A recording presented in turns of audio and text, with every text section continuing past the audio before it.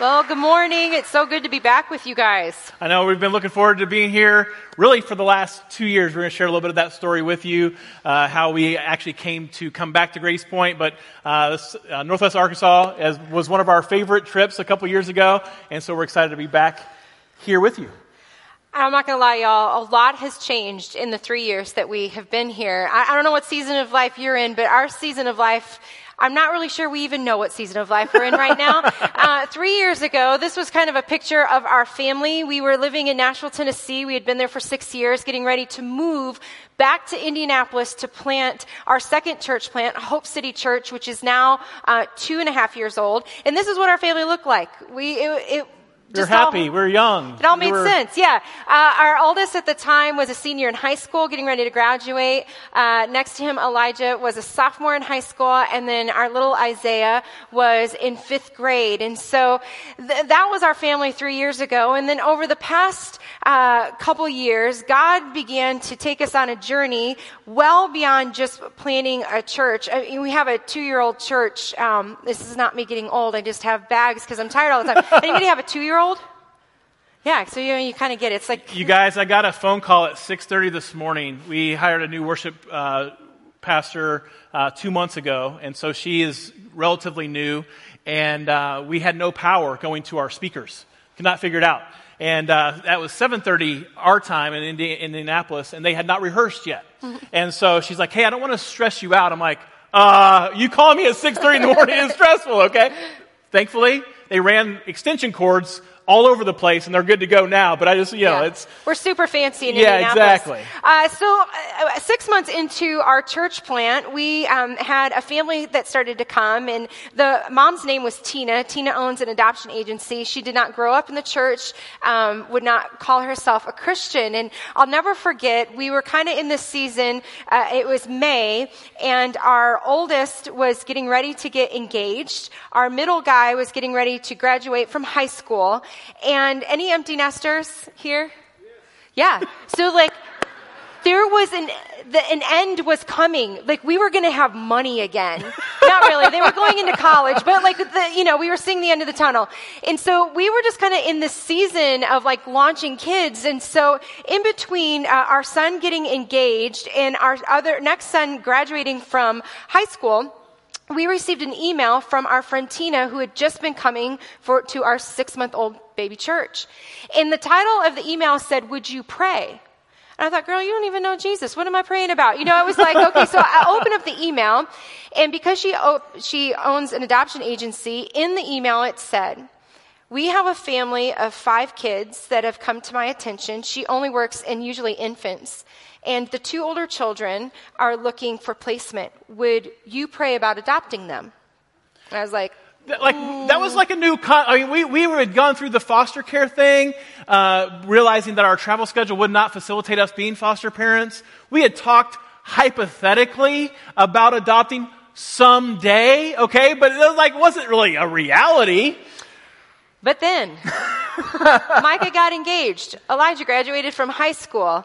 We had a conversation with our children's birth mom on a Monday, and 2 weeks later, our kids came home to be our forever family. And so this is a picture of our family now. This is Jalen and Janiyah. I know! I will say that Jalen's dimple has superpowers. But what I want you to notice that has really changed in our family, can you go back to the first picture? That little boy who is sitting next to me, if you can go to the adoption picture, is the same boy standing next to me.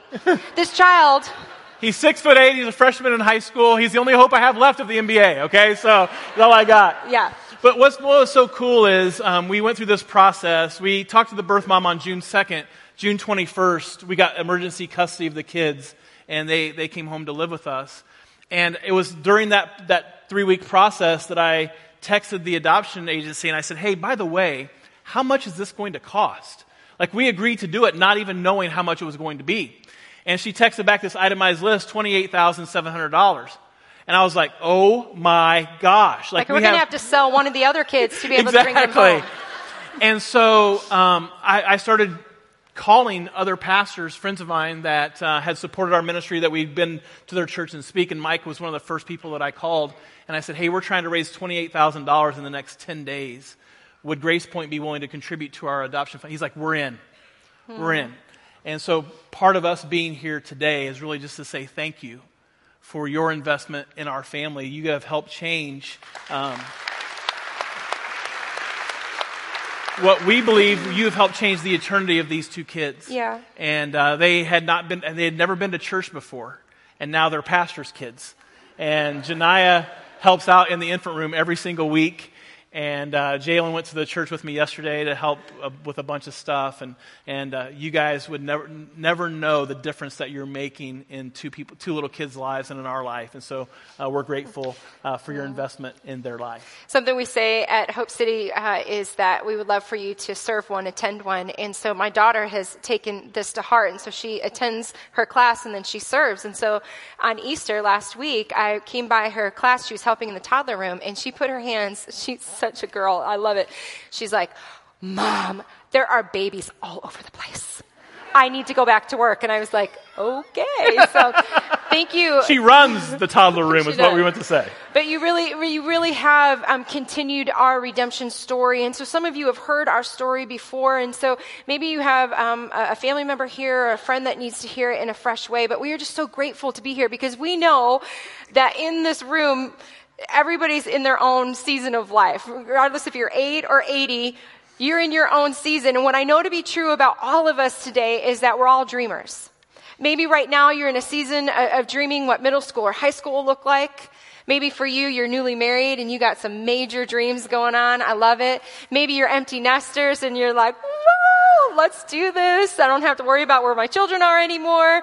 I just have to remember that I have them, And so we're all in these different seasons and we're dreamers. Some of my most favorite people to hang out with are middle school and high schoolers because they have like the most audacious dreams. I love it.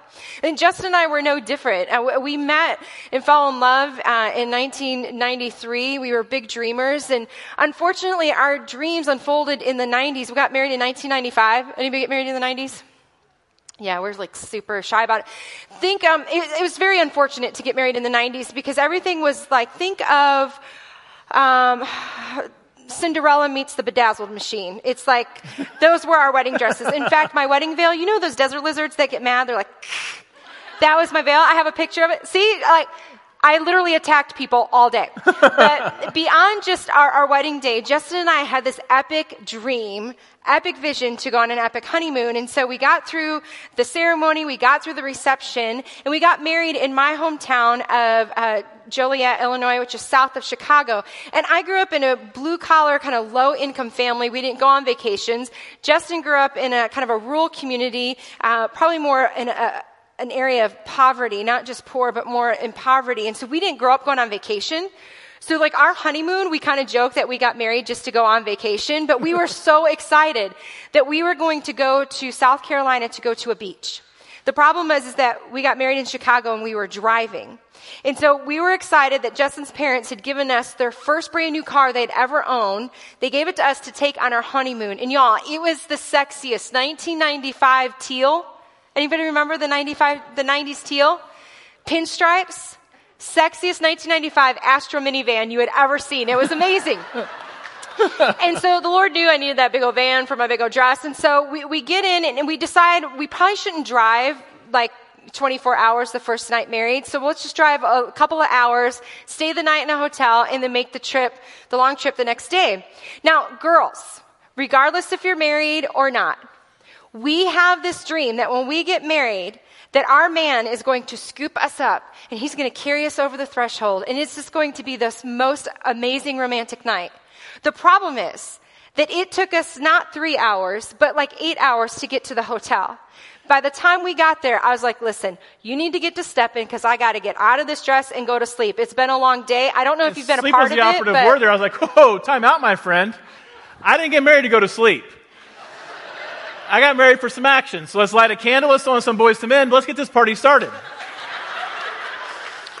So as he tried to get the party started, I was in the bathroom and I wasn't just crying, but I was sobbing.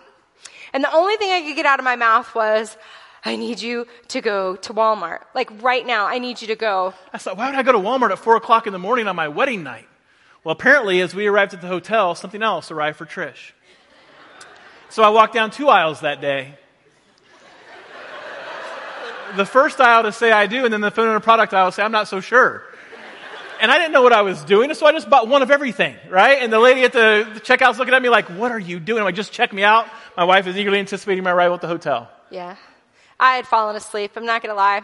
No action. Nada. Yeah. We've been in therapy for 24 years, but it's okay. So we wake up the next morning and we're get on the road to make a long trip. And so we've been on the road for a couple of hours and the sun is shining, but then we realized it started raining, and it wasn't raining raindrops, it was raining hay. And then we realized that there was a hay truck in front of us and it was losing its bales of hay on the interstate, shutting down the interstate. And so we get out of our car and we are helping this farmer bale his hay off the interstate 12 hours into marriage, and we didn't notice that some of the hay went underneath the truck, caught the truck on fire, and it exploded. It shut down the interstate. We are 0 for 2 people, and we've been married for less than 24 hours, so by the time we get to the beach, we're a little shook, like, oh my gosh, but we're so excited. We made it, we drop our bags, we go and play in the blue, glorious ocean water. What we kind of forgot about was this thing called sunscreen. I know. And so after about 3 hours of being in the glorious ocean water, well, a little unknown fact about me, some of you know this, is that I'm Hispanic. Hola. No? Okay, whatever. My maiden name is Lopez, and although I'm a fair-skinned Latina, I don't ever remember in the Midwest getting like a sunburn, blister burn. But being in the South is different. And after being in the ocean water for about 3 hours, I was not just sunburned, I was blister burned to the point that I was like, buddy, you need to not touch me. Sorry. In fact, I need you to not talk to me because when you get close, your breath, it hurts my face. So if you can just kind of For the next 3 days, nothing touched her body but aloe vera. And you know you're in an epically bad place in your life when you call your dad collect on your honeymoon. Because some of you need to Google what a collect call is, okay? And you're talking to your dad about the action you're not having on your honeymoon. It's a very awkward conversation. And I said, Dad, it's been 4 days and nothing. I said, is that normal? He's like, well, in a few years it will be, but not right now. He's like, we're not even Catholic, but I think you're going to know that. Just high five and walk away. Yeah, super close to my father-in-law. And so the very last day we had all this money, so I thought, you know what, I'm going to make it up to my husband. I'm going to rent a jet ski because running a jet ski for my young groom with a lot of pent-up energy is wise. And so this was the moment in our relationship where we realized who the rule follower is and who the rule breaker is. And it doesn't matter if you're single or married. You know who you are in your family. Who are my rule followers? Raise your hand. Okay. Can we raise our hand in church right now? Is this okay? Who are my rule breakers? Yes. Yeah. They usually talk because they can't just handle well, I'm the rule follower, Justin's the rule breaker, and so we get on this jet ski, and I would like to go over the rules of engagement on how to ride this jet ski, but before I can say anything, the whole I whip my hair back and forth goes on because, have you ever had a moment where, time kind of slows down, stands still, enough for you to think to yourself, oh my gosh, I'm about to die. This is this moment. So we're on this jet ski, and my hair begins to part, and I begin to see what is about to unfold. And there's this party yacht coming into the cove, and this party yacht has people on top of it, and there's music playing, and this party yacht is creating huge waves. And my young groom is like, oh yes, and I'm like, oh no, no, no. And so before I could say anything, my husband goes full throttle towards the boat. We hit the waves so hard, so fast that I shoot straight up in the air to the point that I'm like, what's up to the people on the party yacht? And then I fall right in a belly flop position. I know, that's what the people on the boat said. And so when I came up out of the water, all my blisters had popped. And I was like, payback. I didn't say it out loud. I was just silently thinking it to myself. So if you're engaged here this morning, I'm sorry. But here's the deal. We all have dreams.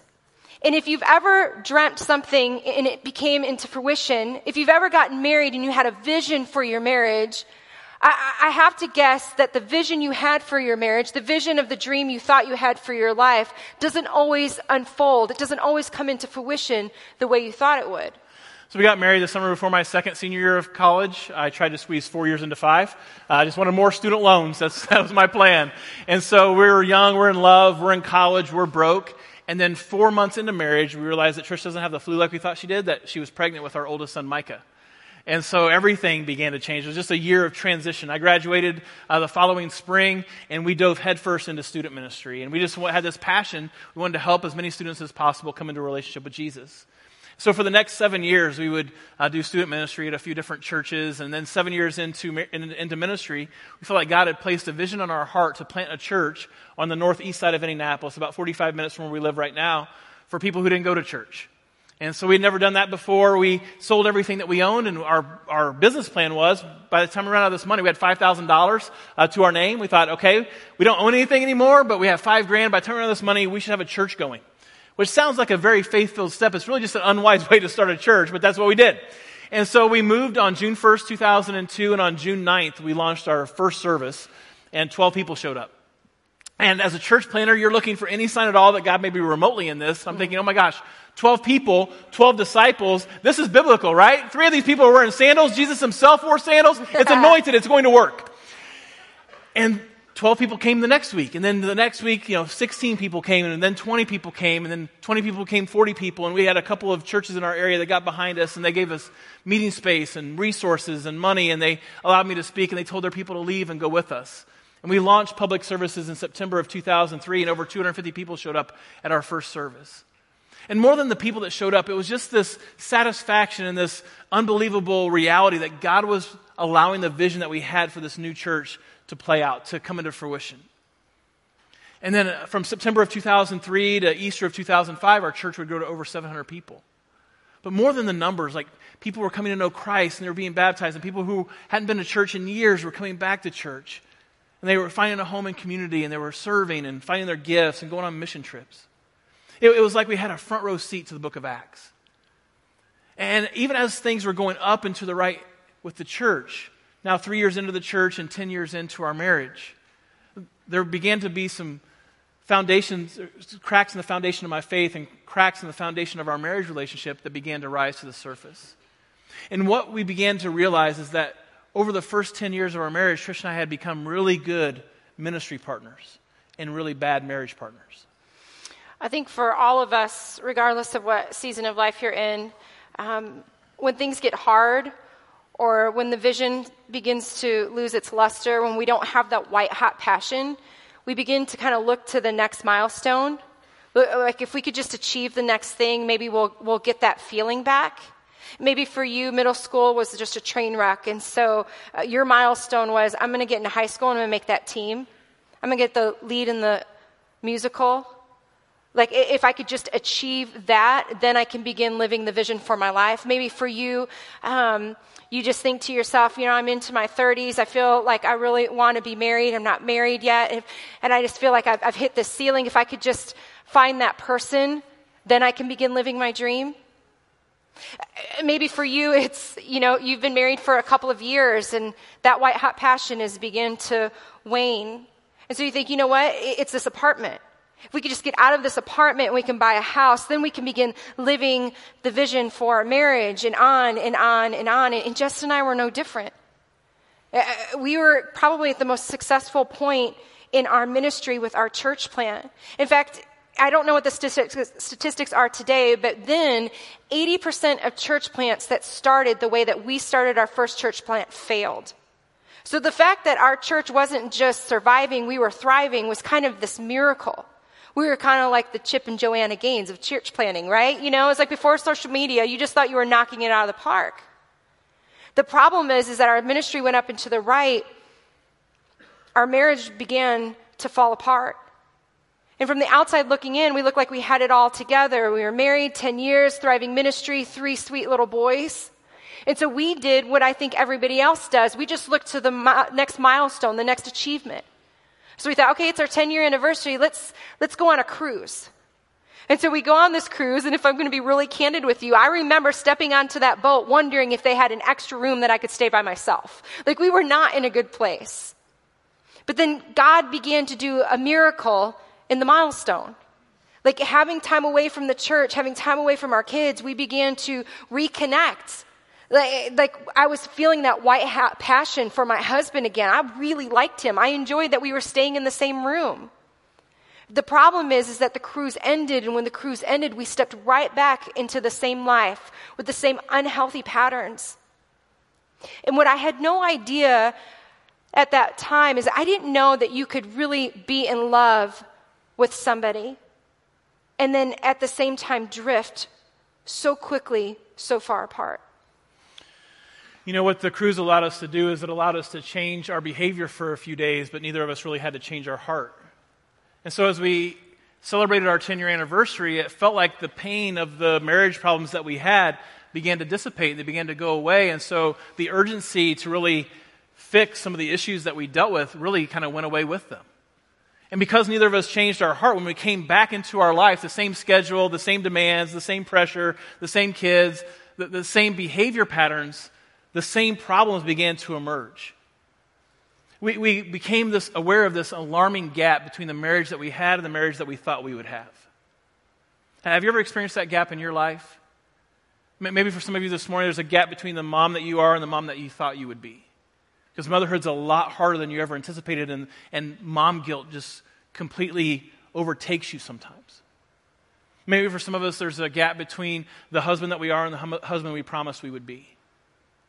And we know that we have this greater vision for how we relate to our wife. We know we have this greater vision for how we can love our wife. And all we feel is this gap of who we are and who we really want to be. Maybe for some of you, it's the job that you have and the career that you thought you would have. And even thinking about getting up tomorrow morning and going back to work makes you anxious, makes you depressed. Maybe for some of us, there's a gap between who we are in our relationship with God and who we pretend to be in our relationship with God. And we know that there's this spiritual disconnect. How do you reconcile that gap? How do you close that gap? See, Trish and I had this vision in our marriage relationship that longer married would equate to a better marriage. The longer that we're married, the better our marriage is going to be. That's what we think in our culture, right? Longer marriage just automatically means a better marriage. That's why we look at movies like The Notebook. We think, oh my gosh, that's how it's going down for us. I'm going to die in a hospital bed with my husband. Spoiler alert, that's how The Notebook ends, okay? And so if you haven't seen it, I just saved you 3 hours of your life. But that's our vision, right? That's the American dream. Longer married equals better marriage. But here, Trish and I were 10 years into marriage, and longer married didn't mean a better marriage. Longer married meant more irritable. Longer married meant less patience. Longer married meant louder arguments. Longer married meant the same argument over and over and over again. All this culminated on October 9th, 2005. I came home from church, and Trish was laying down for an afternoon nap, and I said, hey, we need to have a conversation. She said, okay, about what? I said, about us. She's like, well, what about us? I said, I'm done. She's like, you're done with what? I said, I'm done with you. Like, I'm out. I don't want to be married anymore. I don't want to be in ministry anymore. I'm not in love with you anymore. I'm having an affair with your best friend. I want to be with her.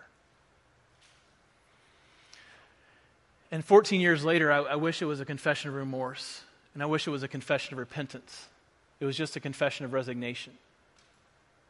I don't know if you've given to a relationship and you give and you give and you give, and what you think you deserve in return isn't reciprocated.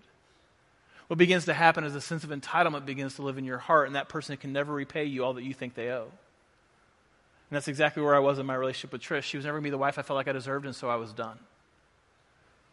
Well, obviously, the intensity of our conversation went way up, and Trisha left the house. And a few minutes later, one of the elders at our church called, and he was just screaming at me on the phone. This has to be some kind of joke. Please tell me this is a sick joke. I had him bring all the elders over to my house, and these 7 guys, 3 of whom had been with us since day one, we had just gone through a capital campaign. The average age of our church at that time was 28 years old, and our 3-year-old church, average age of 28, had just committed $1 million to help us buy this building that we were meeting in at the time. And one of the guys on our elder team had given $250,000 to that. And I had cheated on all of them too. And they sat there for the next few hours, not trying to talk me out of the consequences of my choices, but the choice itself to leave my wife and my 3 kids. And I just couldn't hear it. Trisha didn't want me at the house, and so I went and checked into a hotel. And I arrived at the hotel, and a lady from our church called, and she said, if you have any hope at all of restoring your marriage relationship, you're going to go to this counseling appointment that we've made for you tomorrow. I'm like, counseling? I'm a pastor. I don't go to counseling. I do counseling. By the grace of God, I showed up at this counseling appointment the next morning, and I sat down kind of defiantly in this lady's office and began to share about as much of the story with her as I've shared with you this morning. And she interrupted me about halfway through. She says, can I just ask you a question? I said, yeah. She said, what do you hope to get out of this counseling? I said, like, what is your objective? What's your goal here? And I said, you know what? If I could just be straight up honest with you, here's what I want you to help me figure out with this counseling session. I want you to help me figure out how God's going to bless my life no matter who I choose. That's what I want. And she said something in that moment that became the linchpin for the restoration that God was going to do in our marriage. She said, I can help broken people. I can't help hard-hearted people. And I've been a Christian since I was 10 years old. I've been a pastor for 10 years. I had never really experienced brokenness before. Over the next few days, God would begin to break my heart and give me a desire for Him again and a desire for my marriage relationship.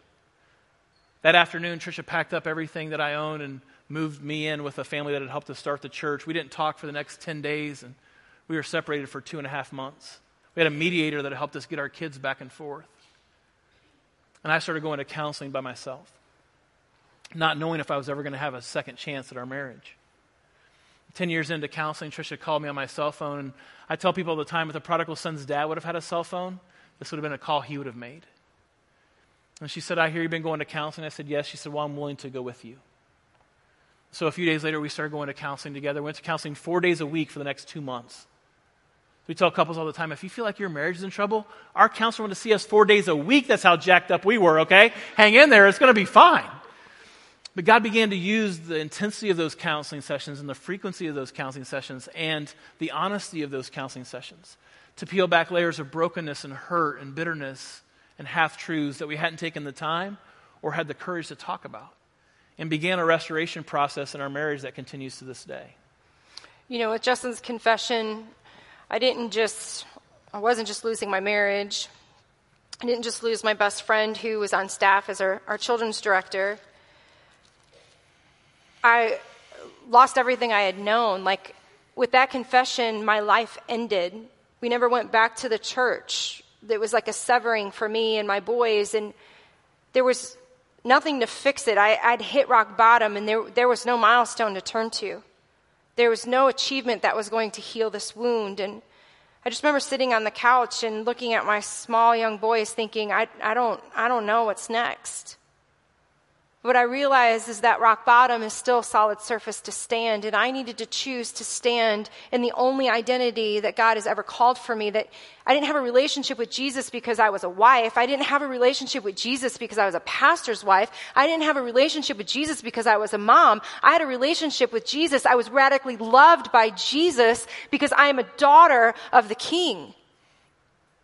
And so when I began to live in that, I began to stand in His truth. And there's this passage found in Hebrews chapter 12, verse 10. It says, for our earthly fathers disciplined us for a few years doing the best that they knew how. But God's discipline is always right and good for us because it means we will share in His holiness.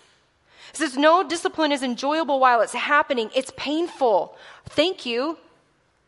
It goes on to say, but afterwards there will be a quiet harvest of right living for those who are trained in this way, so take a new grip. Not an old one, not a tired one, not a better one. Take a new grip with your tired hands. Stand firm on your shaky legs. Mark out a straight path for your feet. Then those who follow you, though they are weak and lame, will not stumble and fall, but will become strong. And so what we want to close with is, we didn't write a book about 5 happy hops on how to heal from an affair. This book is about 12 principles that we didn't live with just then, but continue to shape us to this day. But if we could talk about anything in our book, the 2 principles that continue to shape us and our family are the 2 that we want to leave you with today. You know, looking back on our journey, there's a lot to cover. There's a lot of dots to connect between where we were, 14 years ago and where we are today and what in the world happened.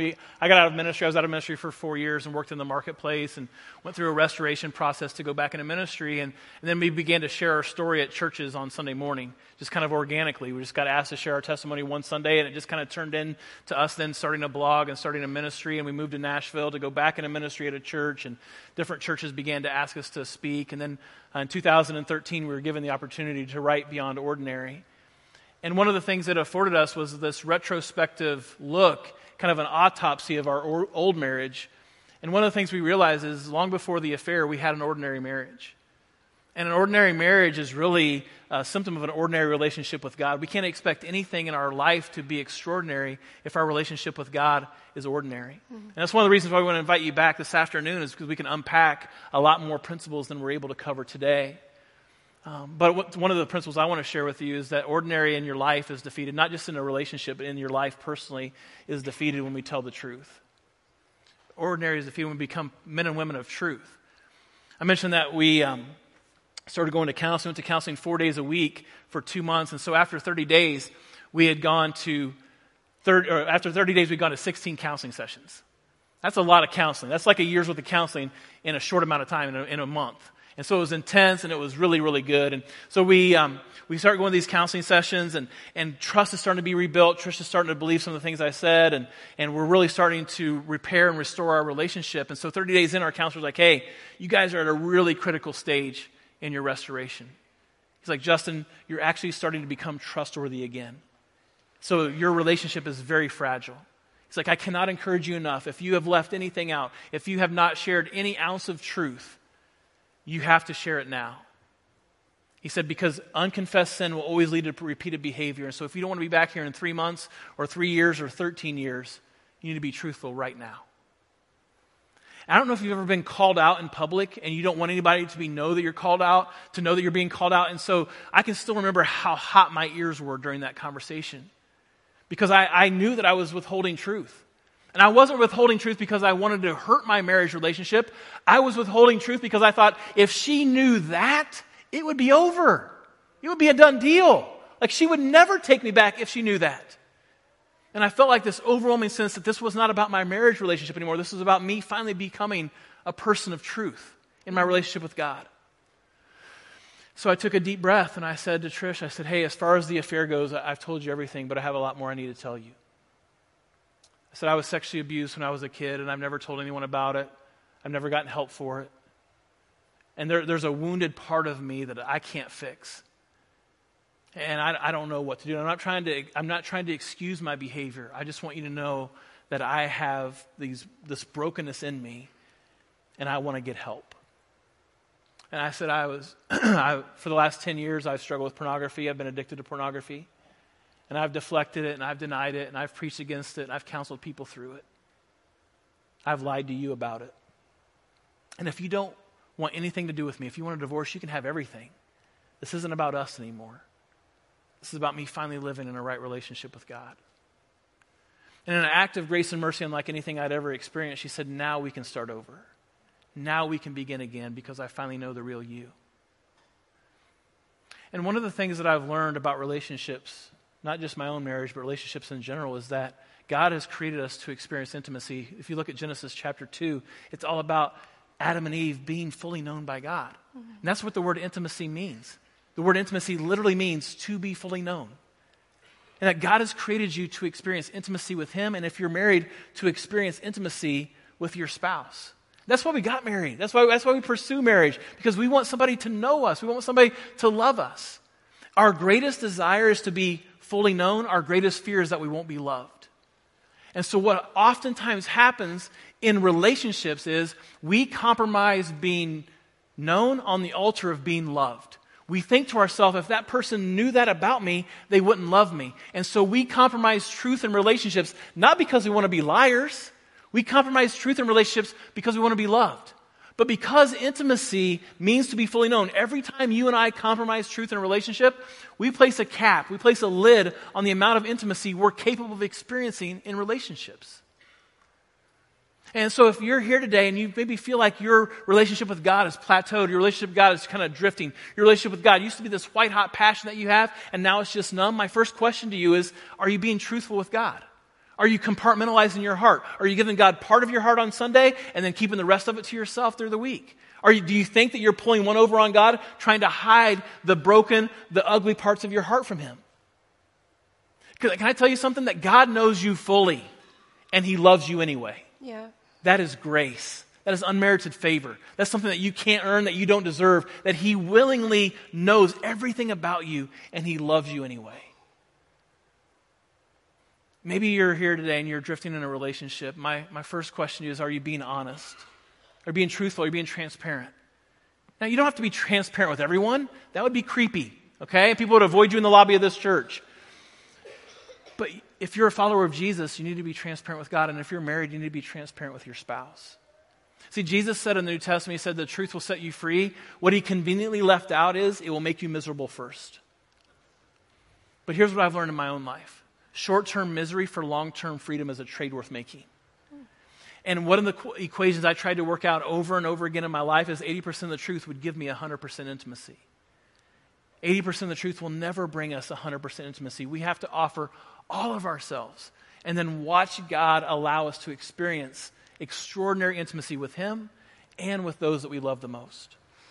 And this just wasn't a principle for Justin to go beyond ordinary in our marriage relationship and in my relationship with God. I had to begin to be a truth teller myself.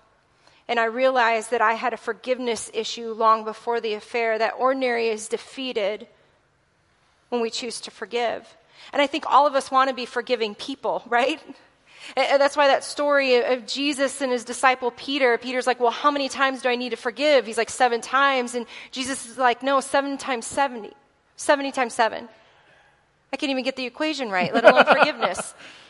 And what Jesus was saying is, listen, forgiveness is a process. You're going to have to choose it over and over again. And so I began to tell the truth about how I was an unforgiving person. I wanted to learn how to forgive, and it meant that I started to deal with my grief. It meant that I became angry, like I had to change the way I was living my life, because to do something over and over again and expect different results is what? It's insanity. And so I learned that the difference between being a bitter person and a forgiving person is brokenness. And brokenness is a surrender that you bring before God to say, God, I don't know how to fix this. And so I began to be broken in front of Jesus. I began asking him to help me understand how to forgive. And as I forgave Justin, listen, forgiveness is free, trust is earned. Those are 2 different topics. But when I began to forgive Justin, I realized that forgiveness leads to restoration of relationships. Forgiveness leads to freedom. And so I began dreaming new dreams for people in my life beyond just Justin, but my best friend. My dad, who abandoned me at 18 and has not been a part of my life since. I'm like, I have new dreams that through the power of forgiveness, God can restore these relationships. And so a year after the affair happened, I sat down and I wrote my best friend a letter, and I told her how much I loved her. I told her that I forgave her, that through the power of forgiveness, I was able to see her beyond this myopic view of this woman who destroyed my life, that Jesus gave me this panoramic view of this reality that we're all messed up sinners in need of grace. And to be honest with you, I've been walking with that truth for the past 14 years. I've written a book about forgiveness. I've gone all around the country to churches and colleges. I've talked about forgiveness. And then 3 years ago, I was contacted by CNN to do an online interview about forgiveness. That I got to talk to a national audience. Now, before you get excited, it was 2:00 in the afternoon. So just the nursing home saw it, right? But God had given me these places, this platform to talk about forgiveness. And the one person that did see that interview was my best friend. So after 10 years, she began to pen her own letter. And I remember receiving it in the dream. This dream was about to come into fruition. And I remember opening it. And it was the best apology that someone who is not broken could give. And I'm going to be honest with you, the past 3 years have been really difficult in this area of forgiveness. When my son got married last year and my family barely showed up for me, it sent me to a really dark place.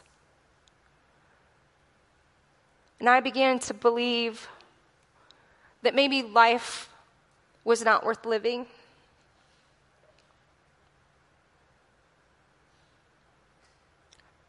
I began to feel those emotions all over again of Jesus, you don't get it.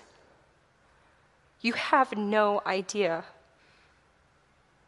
Have you ever been there? Where you're in such a deep depression that you don't even know it.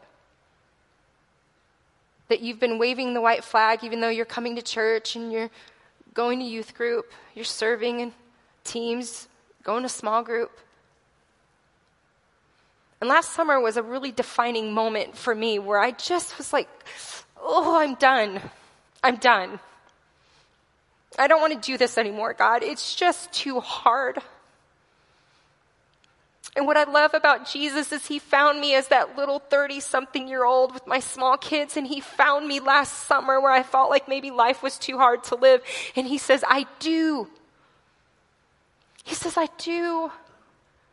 That we have a Jesus that knows what it's like to leave the perfect relationship with God the Father in heaven and come to this earth as a helpless baby, completely dependent on messed up humans. We have a Jesus who walked in community with his 12 disciples, where they got to experience heaven touching earth, where they saw the miracle after miracle after miracle. That at the Last Supper, Jesus not only invites them to the table, but he makes room for their doubt. He makes room for questions. But then when Jesus needed them the most, when he went to go pray in the garden, he just asked that they would stay awake, and they fell asleep. As he was taken away and he was beaten and he was mocked and a crown of thorns are placed on his head, I imagine Jesus looking up, just trying to find somebody, and no one was to be found. Jesus says, I do. We have a Jesus who was hanging on the cross with nothing else to give, and the soldiers rip his clothes off, and the Bible says they begin to barter over his clothes, and Jesus gets audacious. He cries out, my God, forgive them because they don't know what they're doing.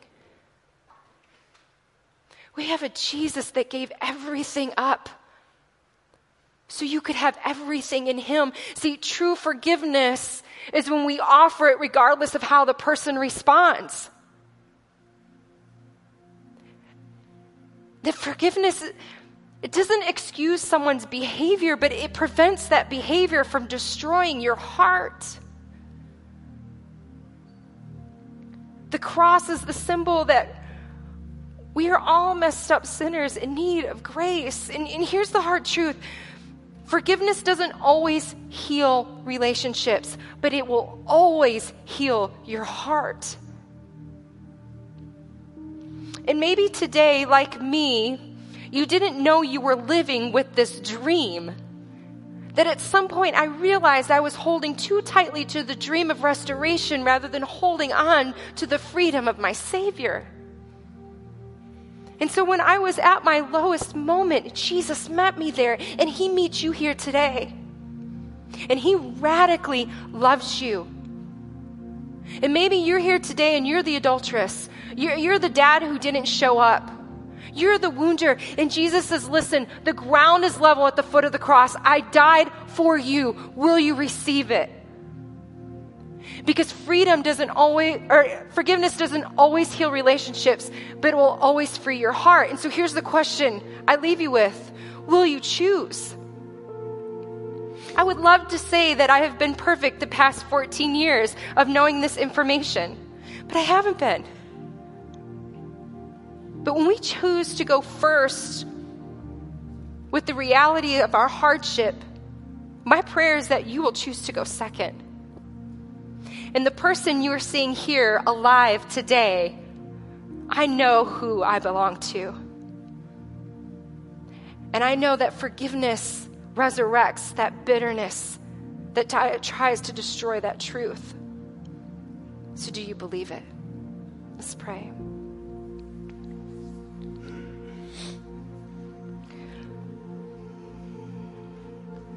So Jesus, we just bring all the hard.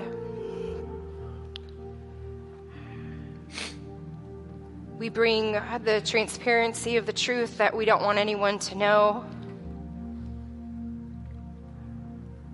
That we've allowed our relationships to dictate our worth. We've allowed our mental health to determine our strength. We've allowed our status, our home, or our job title to define our value. And so, Jesus, we just thank you for choosing us anyway.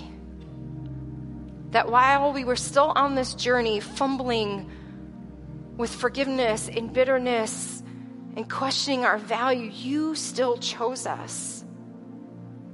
You are so worthy of our praise. So, Father, I pray that the people in this room don't receive it for a family member or the person next to them, but they receive it for themselves, that you are a restorative God, that you make all things new, that you knew our hands would be tired and you knew our legs would be shaky, and you give us a new grip anyway. We love you, Jesus, and we thank you for being a God of second and third and fourth chances. We thank you for allowing us to live in the freedom of who you are. It's in Jesus' name we pray. Amen.